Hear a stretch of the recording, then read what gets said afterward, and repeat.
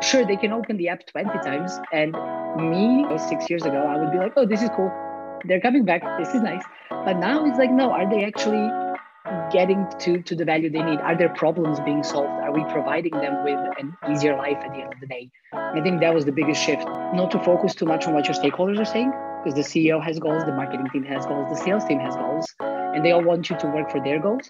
But at the end of the day, your biggest goal as product manager is to provide value and solve customer problems. Hey everyone, and welcome to For the Love of Product, brought to you by the Product-Led Alliance. I'll be your host, Tiama Hansen-Drury, Chief Product Officer at Mina Technologies and all-around passionate product aficionado. Each episode, we'll be looking at the head and the heart behind product-led growth, the passion and the practice of product. And we'll be picking the brains of seasoned CPOs and heads of product, as well as visionary founders and investors getting their inside stories. Enjoy! So thank you everybody for joining us today. I'm really excited to be joined by Jelena Vukadinovic, who is currently the Chief Product Officer at Zuper. Zuper is a data-powered financial platform that makes personal finance smarter, easier, and more fun. And we'll learn a little bit more about it today. Jelena has joined us both as the CPO, but also as a co-founder. And she's been part of the Zuper journey since the very beginning, and today manages the product team, who is building different ways for users to enjoy full control of their finances while seeing where they can save money and ultimately achieve better financial health, which is something that I think all of us are eager to understand more about. So while Jelena and Zuper are based in Munich, Germany, which is known as one of Europe's best cities for STEM careers and a startup hub, she and the team have been remote since day one. And so one of the things that we've covered in preparation for today's episode is definitely how that positioned Zuper well heading into the 2020 COVID pandemic. So we'll be covering that and a whole bunch of other interesting things today. Jelena, thank you so much for joining us. Thank you for having me, Tiama. Happy to be here. We're happy to have you. So are you calling in from Munich today then? Yep. With the pandemic, I'm mostly in Munich now, which is not the most common occurrence for me. But yeah, for the last year, I've mostly been in Munich. Fantastic. Well, I'm really excited to kind of dive into at some point today what it's been like for you guys, because so many of the guests who have joined our show, they've had to transition away from being in an office and co-located, whereas you guys really had the advantage or the jump on this by being, I think, remote from the beginning, if I remember correct. Yep. Yeah, we've been remote since we started. So COVID influenced our private lives far more than our professional one. Which was great in one way, but also it does get more difficult when you can't have your normal private life combined with staying at home and working from home. Yes, I think that's probably something that every single person listening to this has struggled with. So we'll certainly dig into what the advantages were and if you actually long for being back at an office at this point. Before we do that, I'm going to start with something kind of provocative that you said to me in the prep. You told me that sometimes one of the best things you can do at a job is know when to leave it. Now, that is something that people don't hear every day. And we've got a lot of different listeners here at For the Love of Product at different stages in their careers. But this is something that I think is in particular important for people who are newer to their careers to hear. Tell me a little bit about what you meant by that and where that came from. Yeah, so it did happen very early in my career that, I mean, a lot of things were not perfect at this company I was working at the time. But the trigger for me to say, this is I'm out, was when I was told that I will never be a product manager. And that was great. Because when somebody tells you that, you're like, okay, we're definitely not on the same wavelength here on who's doing what, right? And how does that work? To kind of talk a bit more about that. So I was early in my career. The other product person on the team was also very early in their career.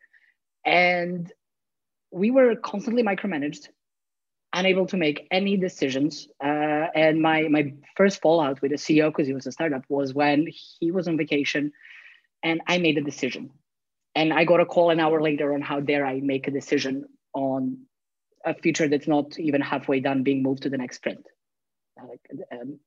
This is very common, right? And then because you're early in your career, you start doubting yourself. You're like, is this actually something I'm not supposed to be deciding on? And there was nobody really senior in the company in product to tell you, actually you should, or actually you shouldn't. Whatever of those two was the answer to it. And it felt like an easy decision to me and like something a product person should decide, but it wasn't the case. And it's so hard to recognize these signs when you don't really know, and there's nobody to really guide you as a more senior person. So, you have one red flag after the other of people being told that they're doing things wrongly, or decisions being changed every day, and you're being told that that was decision all along, like almost like gaslighting, basically in a professional setting. And you are not talking to your colleagues about it because it's weird. But then at one point you do, and then you're like, oh, we all feel the same. So maybe it's not me that's in the wrong here. And sure, you can, no job is ever going to be perfect, right? I, to this day, don't enjoy doing documentation. I'm never going to have a job that doesn't require me to document stuff. So you're always going to have certain things you do that you don't like. But if I always kind of judge it with, if my job makes me hate getting up in the morning to go there and do it, it's probably not a good environment for me. Like if I'm dreading working with these people and talking to these people, and if I feel like I'm not learning anything except how to deal with difficult people, like you can learn that, but you don't have to. You don't have to base your whole career around that. It's best to walk away. And at that time, it took me like 6 months to do it. I also had a 6-month contract, so it kind of, I'm not even. I sometimes don't even feel like I can take the credit for walking out because the contract was anyways expiring. But I was like, I don't even want to talk about prolonging it at this point in time. The other side didn't want either because I will never be a product manager. So it didn't make sense for them either. But really now, I think a week of that and I'd be out of that door. And that's like one thing I think learn at some point, that just because somebody told you don't know how to do things doesn't mean you really don't know how to do them. Yeah. Well, okay. So we have to take a step back. I mean, we are, okay. You are at an earlier point in your career, and you obviously have pursued this role because you believe that your future is in product management. And somebody says to you, you'll never be a product manager. I mean, what did that feel like? And how did you approach, kind of taking that in, and let's walk us through that moment first, I guess, to start. I mean, funny thing is, I think I can still see the scene in front of my eyes when we talk about it. It was horrible. Like I can find all different words, but really didn't feel good. You're sitting there and you're like, I'm early in my career. Maybe I got it wrong. Maybe I'm definitely not capable to do this. And what really was helpful for me was that in the meantime, a software engineer joined the team who was a product manager beforehand. So the first thing I did was like, I literally marched over to him. And I was like, I have to talk to you. And then he was like, what's going on? But that was at a point where we already knew that the environment is just not working for us. And it was a shared view among a few people I was working with. So I walked up to him and I was like, do you think I will never be a product manager? And he was like, where's this coming from? Like, what's this discussion we're having right now? So I kind of walked him through what happened. And he was super encouraging, and I'll never stop being grateful to him for being like, you have a lot to learn, but you're aware of that. But like, no, you definitely have like a lot of the character. And then, he was very prep talking me, which was nice. But it didn't go away, right? You're always thinking, this person actually likes me. Maybe that's why they're saying this, because we're friends. Why wouldn't he say nice things to me? So then I sat down. And I remember, like, first off, I didn't sleep for days. That was one thing that was like just so horrible, because if I didn't get my career right, and it's not the end of the world, far from it. But, I'm in Germany in particular, I'm a foreigner on a visa. If I need to switch my careers now, can I do it fast enough? How's that going to reflect on some other things? So I basically sat down. I remember I started reading a lot about product management. And I was mentally making a list of things I know and things. It sounds ridiculous now, but I was literally reading. I was like, oh, I knew this. Oh, I knew that. So kind of trying to reinforce the knowledge that I already have on myself, because there was not many people I could talk to, unless, they were friends, and that just clouds your mind. So I was literally sitting there reading, and then I realized the only thing I can do is start applying for jobs. And if nobody hires me, maybe he was right. Luckily, somebody did hire me, so I, I did, and loved me, by the way. So Clearly, now so that you're yeah, the chief product officer, you yeah, clearly found your path. I Okay. yeah, but So yeah, that was the most hunting moment of my career, basically. I'm sure. And I think that, it's something that's worth us covering a bit, because the truth is, especially early in your career, at least I felt, especially early in my career, a huge amount of pressure to know exactly where I was going, to make sure that I was kind of product managing my own professional, progression. And Mm-hmm. I do know that when it was earlier in my career, I had less objectivity. So things that did happen, they seemed much more important in comparison to maybe how I would see them today. Do you experience that? I mean, if you were to kind of be in a similar situation today, I imagine, and you kind of Yeah. alluded to this earlier, that you would handle it really differently.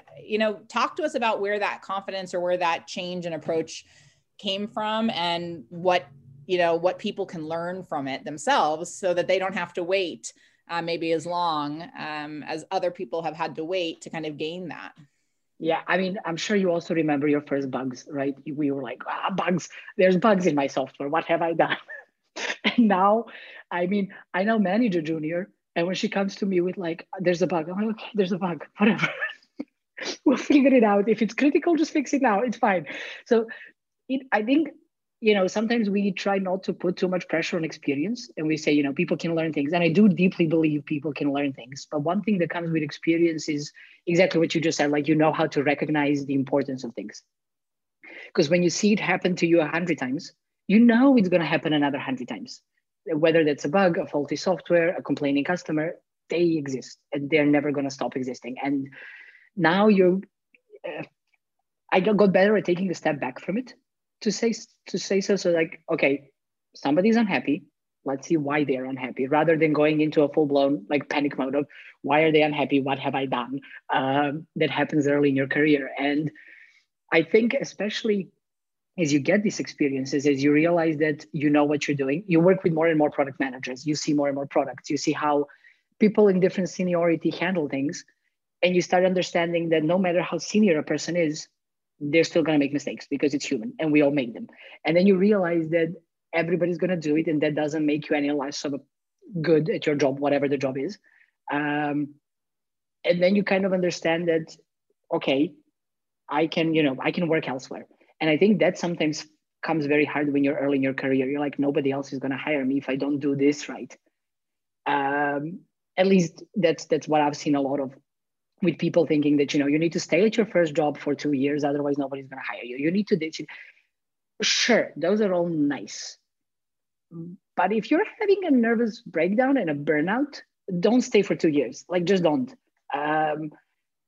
I usually say the moment your job is also way too comfortable, you should go and find something else that is out of your comfort zone and makes you learn more. But at the same time, don't force yourself to learn things the hard way. Like, you don't have to, really have a super toxic environment to learn. And right. I think toxic environments are the worst. I think everything else you can kind of handle, even early in your career. Is just, but walking away from environments and managers is I think important, regardless of what anybody tells you. Right. Well, and I certainly think that this is something that's important for all of our listeners to hear.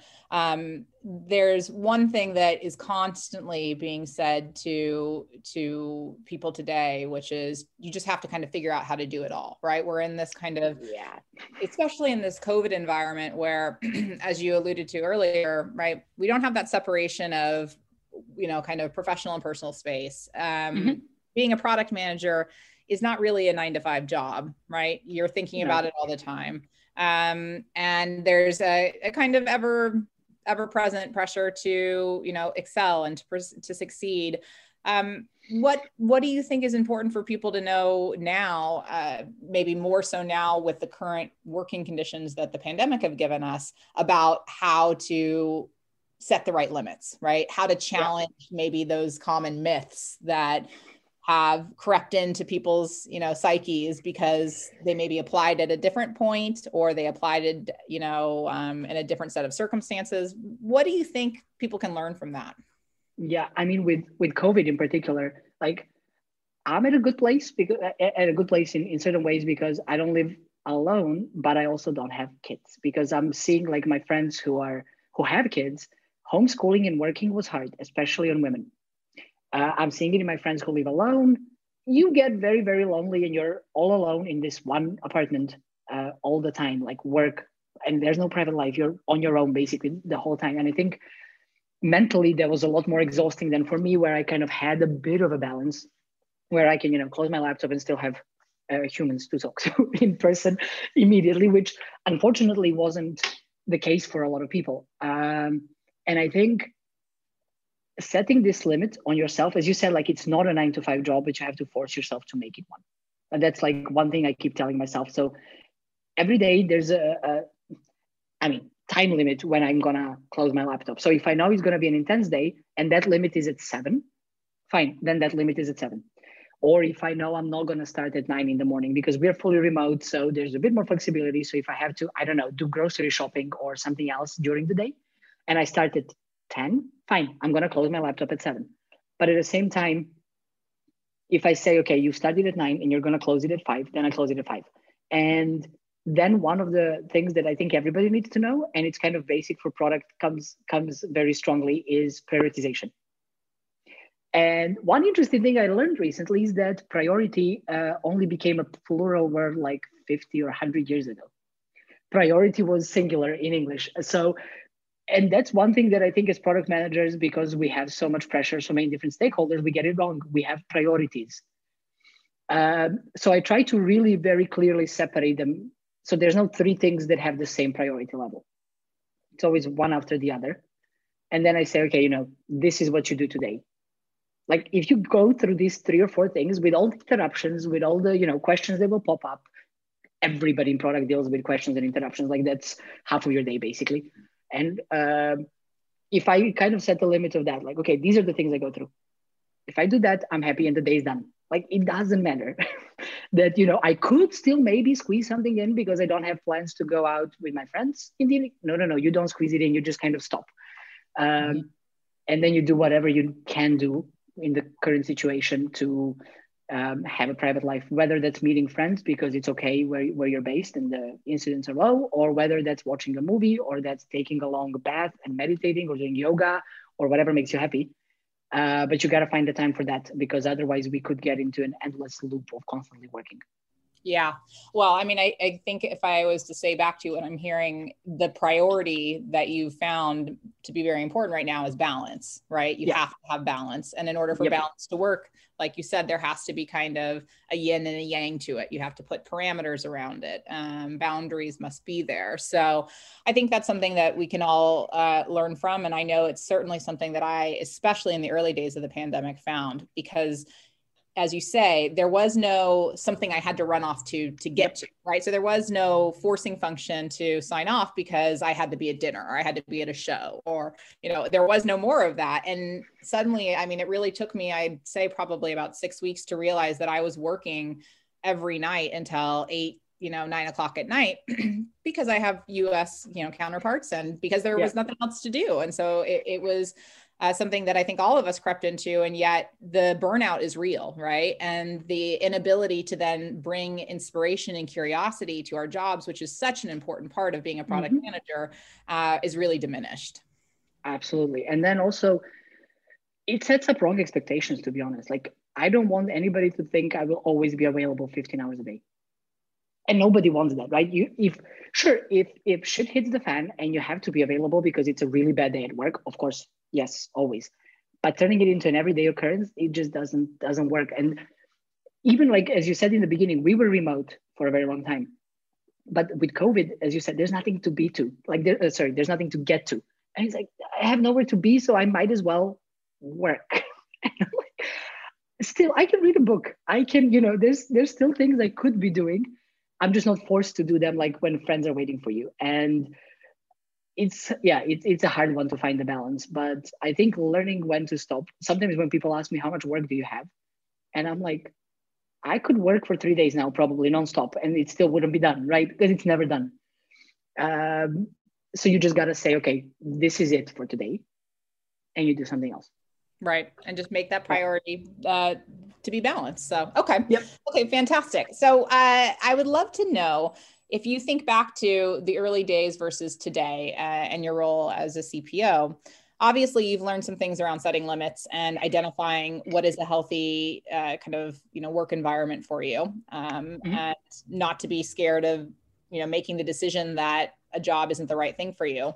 How has your kind of mindset about product evolved during that time? That's a good one. I think when you start your career, especially in product, it's a somewhat new discipline compared to a couple of others.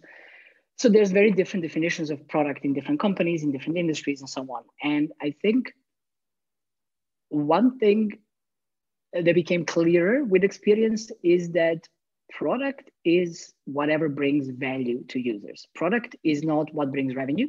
Product is not what brings stickiness. Product is not what, however we can trick people to come and use it. Product is really building value. And the more I think about product as a value metric, are our users actually achieving what they're supposed to be achieving?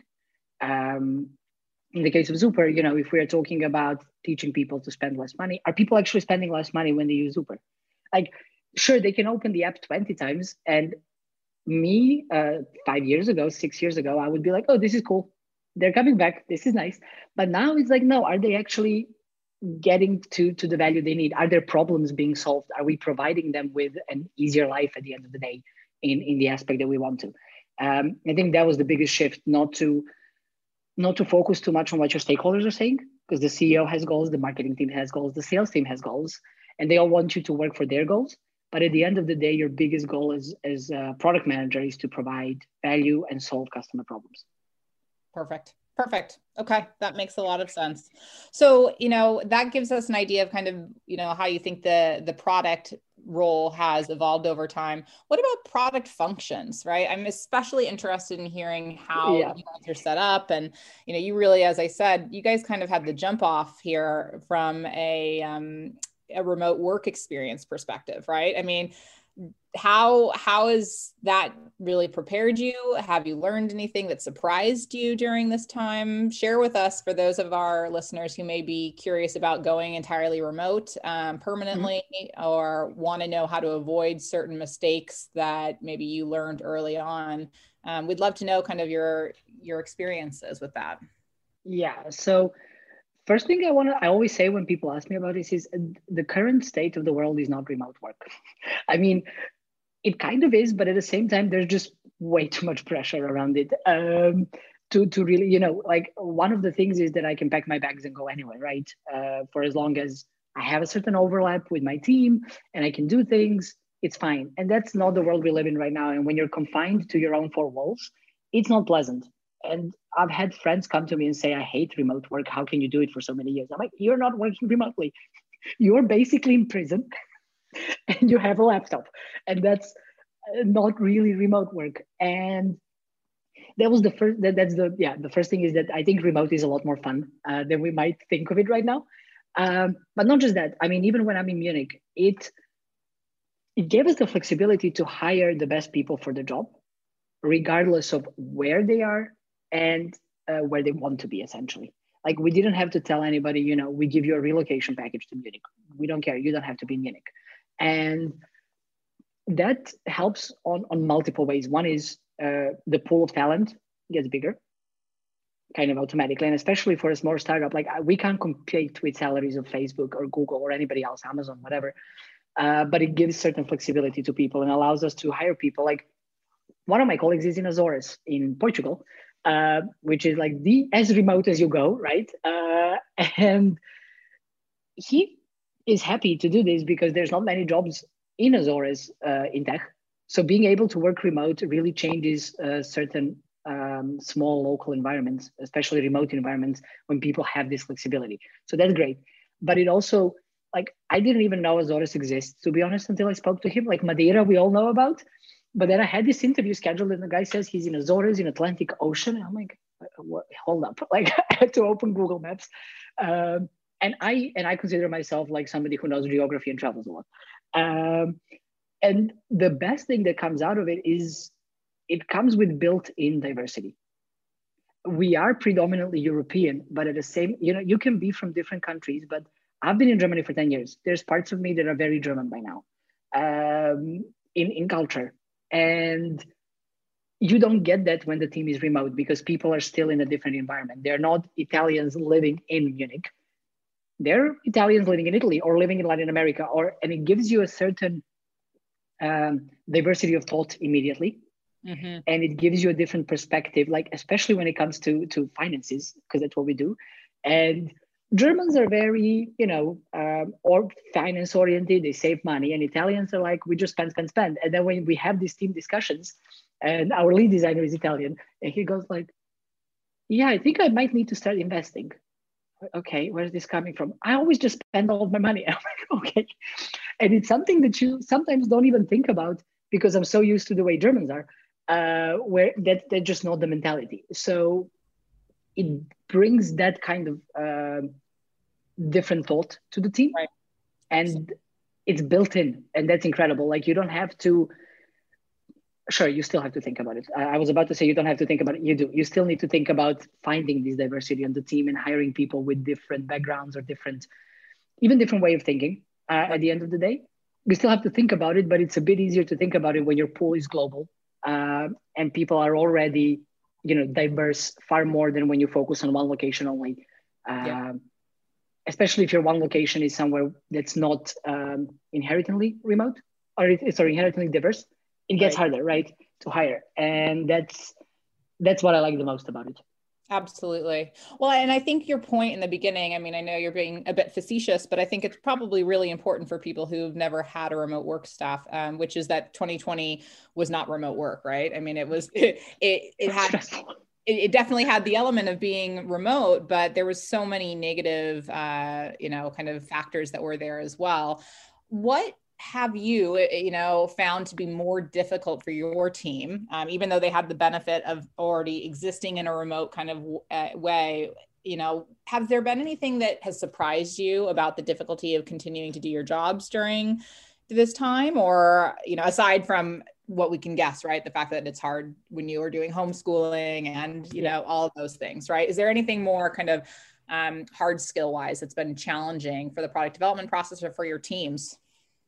Hard skills, not so much, because our work in theory remained the same. Like this is how I do my meetings with a video on and on a call. We used to meet a few times a year, and now that it's been a year without it, it's getting more and more complaints. It's like, when are we meeting again? I don't know, when COVID's over. But at the same time, I think the hard thing was really, as you said, it's not homeschooling per se that some people had to deal with. It's not, not being able to go to a restaurant as such, but the effect it has on your mental health and the pressure it can create. And, if you have parents that are a bit older, especially at the beginning of the pandemic when nobody had any idea what's really happening, if your parents are older, you were more terrified. And if you're terrified, how can you focus on work?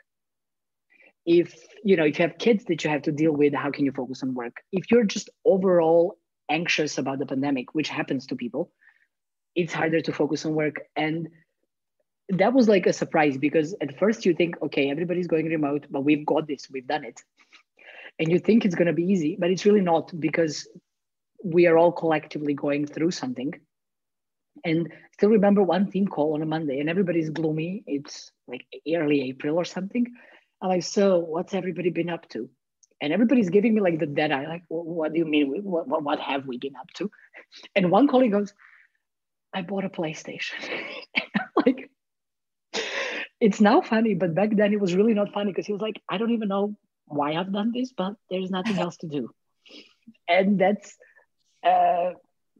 how things were. And it was just a gloomy 6 months, at least in the beginning, where nobody's in the mood to have fun. Nobody's joking. And people are like, oh, I miss doing this. And all of that has an effect on your ability to work. It truly, from that perspective, didn't matter that we were already remote. It was just hard. And yeah. How did you lead your team through that? Because I'm sure that they look to you as their leader always for help, but especially at a time like that where, I can imagine putting myself in their shoes. They thought they would have this down well also, right? Because they were used to it. And I'm sure that it's disconcerting to realize that this is a lot harder than expected. How did you help lead your team through that time? And, where are you guys at today? Yeah, still a bit gloomy. And we now have discussions of I miss the airport occasionally. But I think one thing overall that I consider a part of my leadership style, so to say, and I kind of used it here as well, was full transparency. And if I got up hating life and hating the pandemic and being terrified of what's going on, and we have a call, so we are having a conversation, or I'm like, I don't feel good today. Like this is horrible. And I think sometimes people try way too hard in leadership to put on a brave face and to always be positive. And like sometimes people want to see you sharing their struggles rather than seeing you trying. I have it all together. No, I don't. I don't think anybody did in the pandemic. So a lot of it really came down to being honest about how I feel, being there for them if they're having a bad day, and also being completely fine with them not giving their best. Because I know they're giving their best. It's just not the 100% I'm used to. And really being like, I don't know if somebody would write to me with, I can't do it today. Like, I just can't wrap my head around this problem. Can we talk? I would jump on a call with them and we would kind of talk through it together to try to, give them a bit of a perspective and a bit of I wouldn't even say push to think, but rather a pull of like, okay, let's think about it together because I know it's going to be easier. And having a bit more calls than we normally would also helped because, again, it's that human contact, which is a bit better on a call than in a written word. And because we are all lacking human contact, we try to kind of talk to each other a bit more during work hours to pair up for certain things a bit more. Like a lot of things, you would brainstorm on your own and then you talk to the team. Here, it was more like, how about you just brainstorm it together rather? Because I think that was helpful. Right. But also just like, if they're not having a good day, I would say, you know what, it's 4 p.m. Just shut your laptop, do something else if it's going to be easier, and then come back. And now work is pretty much back to normal because I think, as weird as it sounds, I think we're all also used to the pandemic by now. Mm-hmm. Like now, we miss airports, we miss restaurants, but it's a bit more, we're accustomed to it in a way. Yeah. But still there's days. And when there's a day, we kind of wing it as a team, or we used to do like beer o'clock occasionally remotely. We did it before as well. I feel like it happened a bit more often. At one point at 5:30 or something, we would have a beer together to kind of close the day. And it almost feels like having a social life. Or if I would do something fun with my friends remotely, because that's in the beginning, we were in a full lockdown, right? If we found a way to have fun, I would share it with my team so they can maybe try it with their friends so that their social life feels a bit better, so that they feel a bit, easier in the pandemic. And I think that's all you can do as a human at the end of the day, not even as a lead, but rather as a human. I think it's great advice. And like you said, it applies for being an individual contributor, but it also applies for being a leader. And I think leadership is not about the title. It's about how we make others feel, right? So yep. Lots for us to learn from here. Okay, so we always save this question for the end of our show. And so I'm going to ask you one of our fun ones, which is for you, the woman who was told you would never be a product manager, but who is now a chief product officer running a product team. What would you say would be a product that's worthy of being put in a fictitious museum dedicated to the best products in the world? Say there's a museum we could go to when we were out of lockdown. We could actually go to a real museum in real life. What would you say should be on display at that museum for being one of the best products in the world, and why? I mean, we are in the middle of a pandemic and we've just discussed COVID a bit. And this one might be a bit controversial for some people. But vaccines, I mean, they've changed their lives and they don't get enough credit. People talk about medication often but until the pandemic hit, vaccines were just something you do as a kid, right? Your parents take you there and somebody gives you a shot, or you're at school and somebody gives you a shot. And we never, at least I never sat down and thought about actually, a lot more people would be dead without them. And a lot more, illnesses would be around without them. So I think vaccines are, they're a prevention, right? They're not a cure, they're a prevention, and prevention is always better than the cure. And especially now in the pandemic, I'm like, yep, this is what our life would be like if we didn't have some of the polio or different chickenpox or whatever vaccines. Our life would constantly have this kind of intensity, so to say. So I think vaccines deserve a museum. And now seeing, the rollout of vaccination globally for billions of people and how that's being handled. And sure, it comes with its issues. Maybe it's not perfect. We can, that's a whole different discussion about it. But at the end of the day, they're going to allow us to have our lives back. And that's kind of nice. So yeah, that would be my museum of vaccines.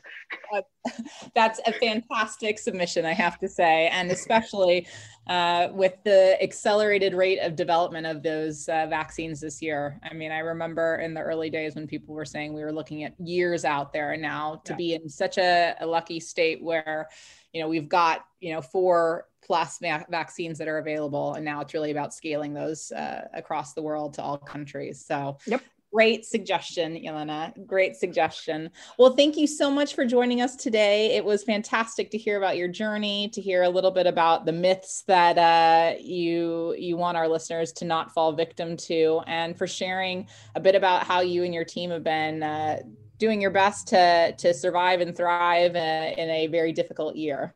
Yeah, thank you for having me. Happy to talk. And yeah, thank you so much for getting me on the show. Absolutely. We'll stay in touch. Yeah, definitely. Thanks for listening to the podcast, guys.